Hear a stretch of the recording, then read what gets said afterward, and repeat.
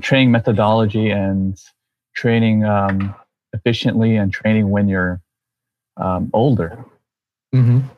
So I did a video with Cody maybe about a few weeks ago, talking about how do we train efficiently, how to keep going as we get older, and I covered a few concepts talking about certain movements that you want to do, certain movements that you don't want to do. I always give the example of in turtle position. You're the guy in turtle position, right? See my Right. fist over here, and this is the guy on top, right? And there's a lot of muscles on your back and your shoulders. Pretty much everything's just weighing you down. So if the top guy's putting all his weight, and even worse if you're big and strong, right here. And if you're just trying to push back at him like this, what kind of muscles are you using? Well, how much of the muscles are not designed for that kind of pressure? And the more you push back with those not primary muscles, you could risk yourself for injury.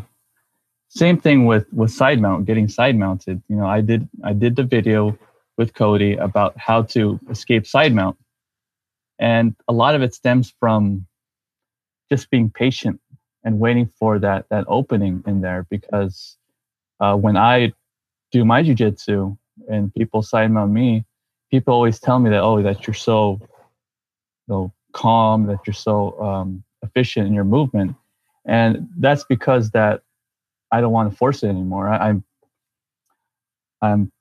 30 years old, and I decided that hey, I'm not gonna start pushing anymore like I did in my 20s. Might as well start early. Mm-hmm. So, how much can you bench press, Josh? Like offhand? I haven't bench pressed in forever. I don't know. Years ago, I used to be able to bench press. I think it was close to 140. 140. When I was a teenager, a late teenager, like 17. And when you start bench pressing, I mean, you start with your, you put your hands up, and you start with your hands locked, right? Yeah. When pushing up the barbell, and and you proceed to do your exercises. But when you're side mounted, you're starting like this. You're starting, with your hand pretty much right in front of your face. And can you really, really push back with all that energy? I'm sure you tried it before, right? Probably. I've tried to frame. I have actually tried to push. Yeah. Yeah, with little success, huh? Yeah. I got to remember to frame, but yeah, I have actually tried to push myself away and. Yeah, I usually frame. They're anchored. I usually have that frame, the one that you do, but then I don't use it to push back. But when I do my hip escape, when they give me the opportunity, then it becomes, the stiff arm. Then they can't really push me back because I have my arm extended, and you can't really bend my arms when I'm stiff arm like that. Right. So I guess going back to training methodology and Len Pettis, you don't want to spaz. Basically, spazzing is the number one thing that will end your career eventually. Like if you're doing like a power bridge with trying to push back like that, you're using all these muscles that all the weaker muscles in your back and your legs and your shoulders, your neck, and you're probably going to end up feeling sore the next day if you're going to keep doing it. I know when I did it, that my lower back in the morning would feel so stiff and so much in pain, and you really don't want to push too hard. And of course, when, like going back to my example, if someone's pushing you downwards, you don't want to push push back because that's the gravity and weight. When I did that video for Ward, I emphasized making the frame, then kind of pushing, not pushing back, but making that frame to create the space and not kind of move on the side, kind of like going around the person, going around the force, right, to escape. So framing so that you can actually move away from it rather than try to move into it. Yeah. So that's, you kind of need that frame to help you do that. Yeah, exactly. And I just started this keep it playful mentality just a couple of years ago, and my jiu-jitsu's gone so much better because of it. You don't need to spaz. You don't need to push back when someone's pushing you back. There are just so many ways to get around someone, and that's what jiu-jitsu should be trained as. You know, Helio Gracie, you know, he's 80 or 90 years old, training against, you know, younger guys with his family. So the younger guys being super strong, but Helio really knew how to survive, and without over emphasizing, you know, strength and burst of energy, but technique. When he fought what did he fight? Waldemar Santana. Like an hour and a half fight. Yeah. I mean, that's primarily because he had such great technique and good survival skills, even though Waldemar ended up, you know, sucker kicking him in the head for the KO. But when you're like 50 years old fighting against 50, 60, fighting against like a 20-year-old like Waldemar, a former student who hates you. Yep. I mean, that's some mad respect right there. So emphasizing efficiency in technique and not trying to maybe go at his pace too much. Like there's some kids that I just can't chase around anymore because they're so good. They're so good. I'm not gonna match your intensity. So in my video, hold on. So in my video, I emphasize just stay safe. Have that one technique in mind, that sweep or submission while you're keeping safe. Then when you have that opportunity, just go for it. Instead of just trying to overpower and manhandle that opponent. So you're not pushing the pace of the match. I'm not pushing the pace. I'm more passive. I tend to be more passive and more counter because if I attack more, then I'm probably gonna get more tired quicker. I wish I could do that Helio philosophy. The Carlos philosophy in me just goes nuts because I need a hard pass. I need to push the pace.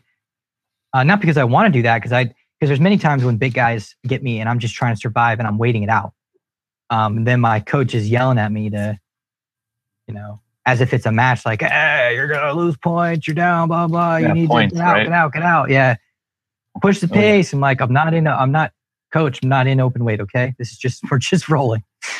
But he wanted, before I left, he was really wanting me to compete. So he was pushing me. Tell Elio that about the points and stuff. Yeah, I mean, it's just he created a system though. That's the fun. Him and Carlos. Yeah. So they created it. Yeah.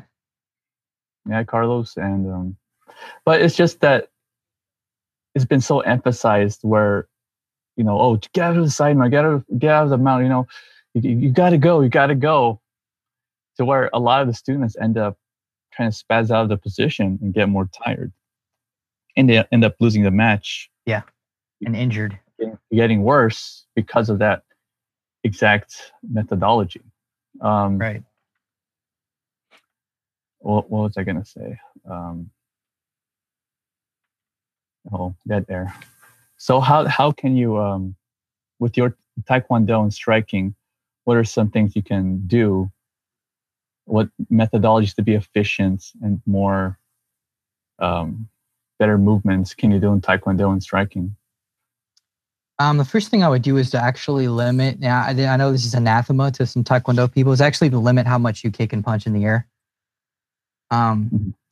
don't lock your joints. You know, there's a lot of training you can do in the beginning stages that helps you learn how to self-stop your techniques. In Japanese, it's called kime. That's that sort of when you throw a punch and you stop it midair and it's just sort of trembling.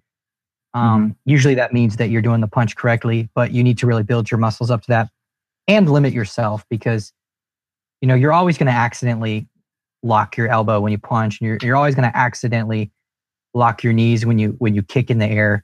Um, you know, even if you're really good at that kind of control, it's always going to happen because you know you're going to be in sparring, you're going to try to kick somebody, and you're going to miss, and you weren't counting on self-stopping that So technique. when I think So of limit when I think your of air kicks. so when I think about that, it kind of reminds me of kind of mini knee barring yourself or mini arm barring yourself when you kind of punch and you lock it, kind of Yeah, hyperextending your joints a little bit. I remember when I was first practicing Muay Thai, I used to like, you know, shadow box and practice kicking in the air, and I would kind of lock it at the ends, and I kept doing it so much that I felt like, you know, I've been knee barred and I haven't tapped out, and I just had to stop kicking for a while. yeah. If you just throw them crazy like that and don't stop them from knocking or hyperextending, you absolutely get really sore and you'll feel it. And So no, that doesn't go away. It gets worse. You have to stop doing that. Try to kick paddles. Try to kick targets, people, bags, while you're learning to stop them in midair. what I do now is when I kick, I just kick all around. Sometimes do a little 360 just to kind of follow through it. I know I don't. I'm pretty sure you don't have to do that, but um, yeah. But that's what I end up doing right now.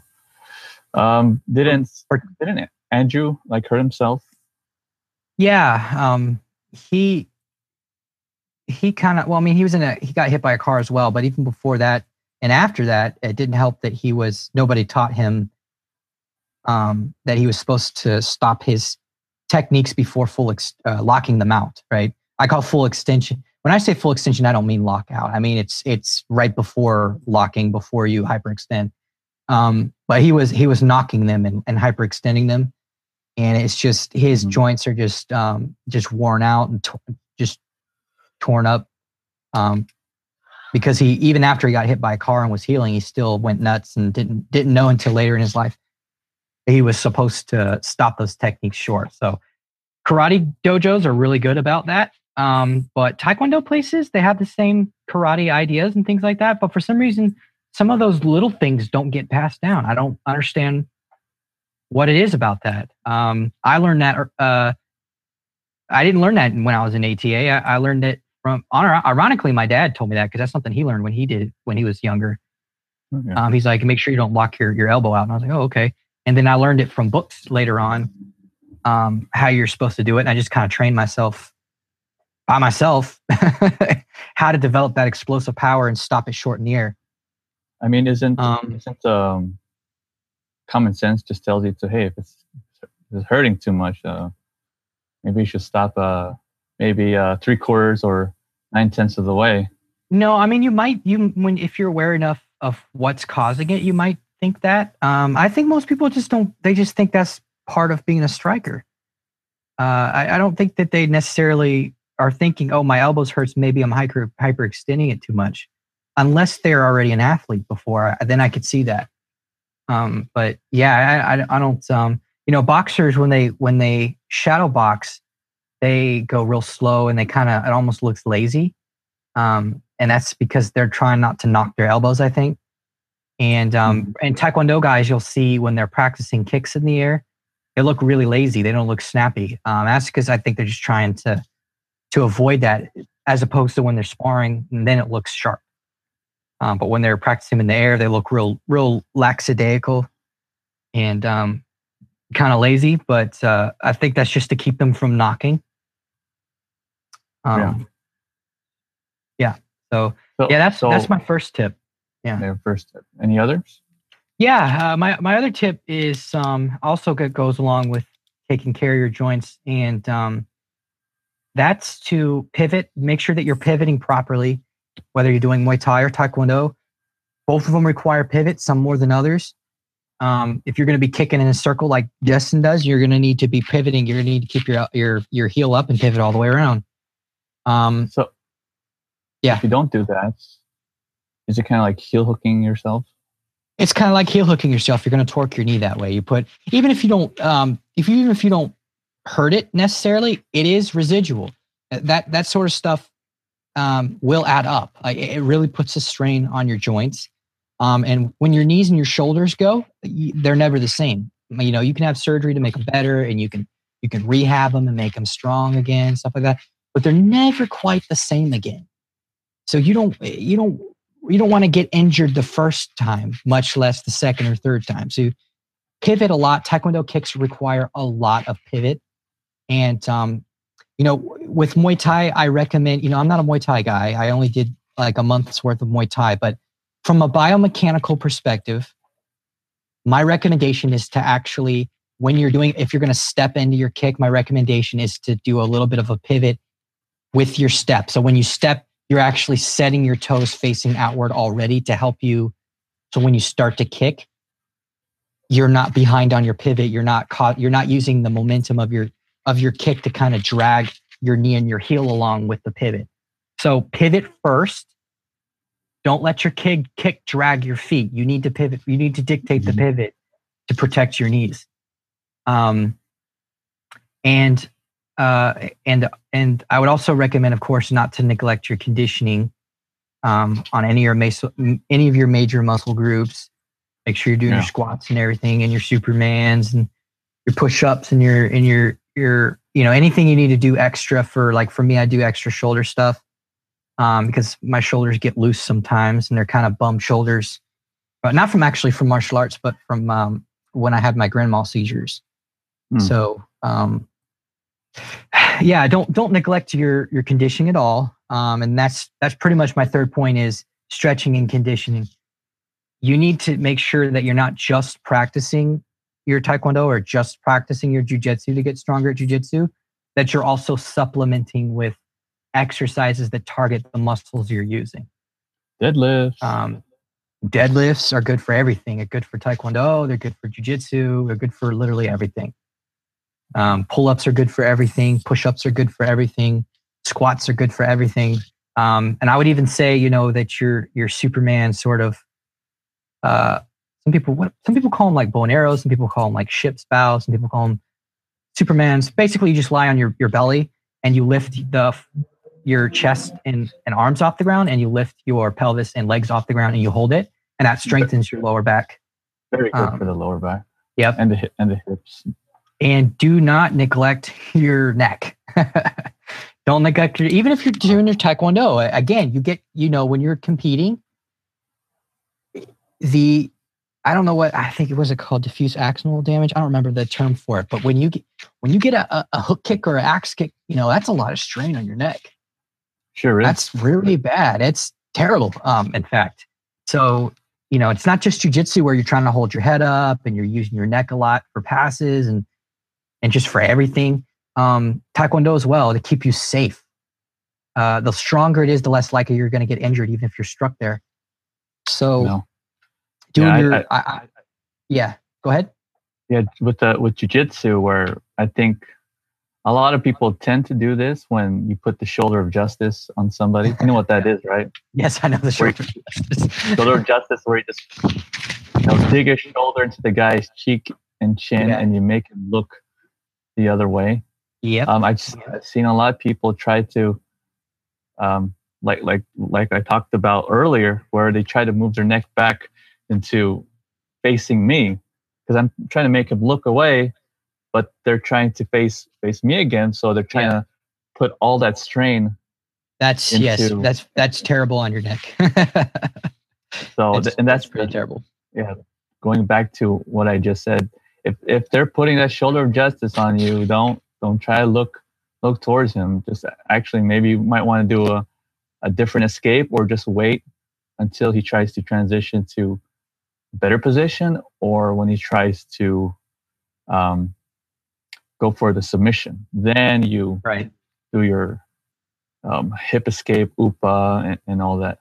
An UPA with no resistance, think about that. An UPA with no resistance. That's when I do my escape from side mount. And when I did the video with Cody. Hey, sorry to interrupt you right in the middle of the podcast, but I promise it'll only take a second. If you haven't already, please subscribe to the Combat Learning email newsletter at combatlearning.com/newsletter. Not only will you never miss an episode of the Combat Learning podcast, you'll get exclusive tips and resources straight to your inbox. And I'm giving away my ebook, An Introduction to Motor Learning for Martial Artists, so you can get up to speed on the central topics of this podcast. But that's not even it. I'll also invite you to our private Facebook discussion group so you can ask any questions you want or discuss any topic related to teaching and learning martial arts. And all of this is 100% free. So go to combatlearning.com/newsletter right now to subscribe and claim all this cool stuff for yourself. That's combatlearning.com/newsletter.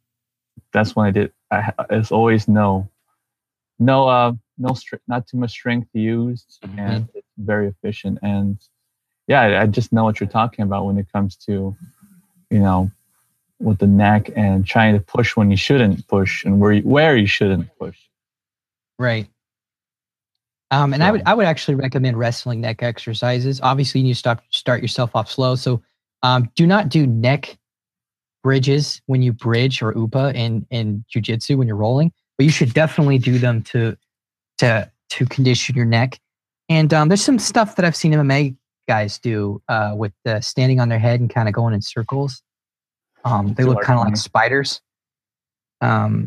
Work your way up to that. I'd look up some videos on how to progressively work towards that. But yeah, man, a strong neck is really important because I know you struggle with the back pain and stuff. For me, my low back does hurt sometimes, but the biggest thing for me is my neck. And it's just, some days it's just terrible. So it really didn't start doing that until I was in jiu-jitsu. So definitely need to be not neglecting on your crossball on your neck exercises. So the wrestling neck exercises I think are the best for that. And if you do them progressively, you're going to get a real strong neck and minimize injury. A strong recommendation. It's one of these. It's a lacrosse ball. Oh yeah, and it's good for that sciatic pain. Every martial artist should have one of these. I've always had some sciatic pain, and just because I was doing my power bridges and kind of go crazy out of side mounts, and I used to wake up with such terrible pain. And the best way to fix it, of course, is just not to do it and try to not spaz out too much. But putting it on your glutes will definitely help you.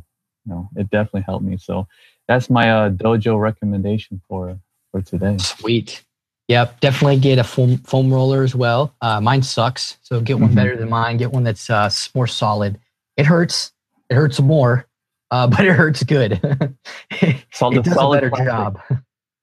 Get the one with the solid plastic, and you could have that foam covering over it. But you could just get a PVC pipe at the Home Depot. Has them cut it, and you pretty much have the same thing. Or you could just put a towel over it and just to have some cushion. But you definitely need a roller. Lacrosse ball or softball, a roller is definitely handy. Yep. Do some yoga. Yoga helps. Yoga helps. The religious version. The non-religious version. Yeah. So yeah, those some good training methodologies to have, and if you do these, you're going to last for until the day you die, like Elio did. Yeah, and don't neglect your stretching at all, ever. Nope. Always stretch after training, and even do just training sessions. Warm up a little bit. Make sure you always warm up, and just work on stretching for that session. That's it. Kill yourself instead of killing yourself with push-ups. Kill yourself trying to get more flexible. Obviously, you don't be bouncing around like ballerinas and trying to tear your muscles. But yeah, little things go a long way. Absolutely, it adds up. Just like injuries can sometimes be residual. Your stretching is residual as well. If you go consistently, you might see yourself going backwards sometimes, but that's just the nature of stretching. It will add up. It'll get there, and it keeps you strong, and it keeps you from injury. Not just in Taekwondo, not just with your kicks, because most people associate stretching injuries or not stretching enough with like kick injuries. But it's the same thing for shoulders and low back and upper back and neck and everything. You know, you need to be stretching everything, especially shoulders and stuff like that, to keep that from happening in jiu-jitsu, just as much as you stretch your lower half for Taekwondo, and it'll help you with your guard too. So stretch, everyone, especially in jiu-jitsu, man. Not in Taekwondo so much, but in jiu-jitsu, people are always trying to get around stretching. It's ridiculous. I've never met a group of martial artists that hated stretching that much, except maybe Kempo karate guys. So I have a question, just going back to the main topic.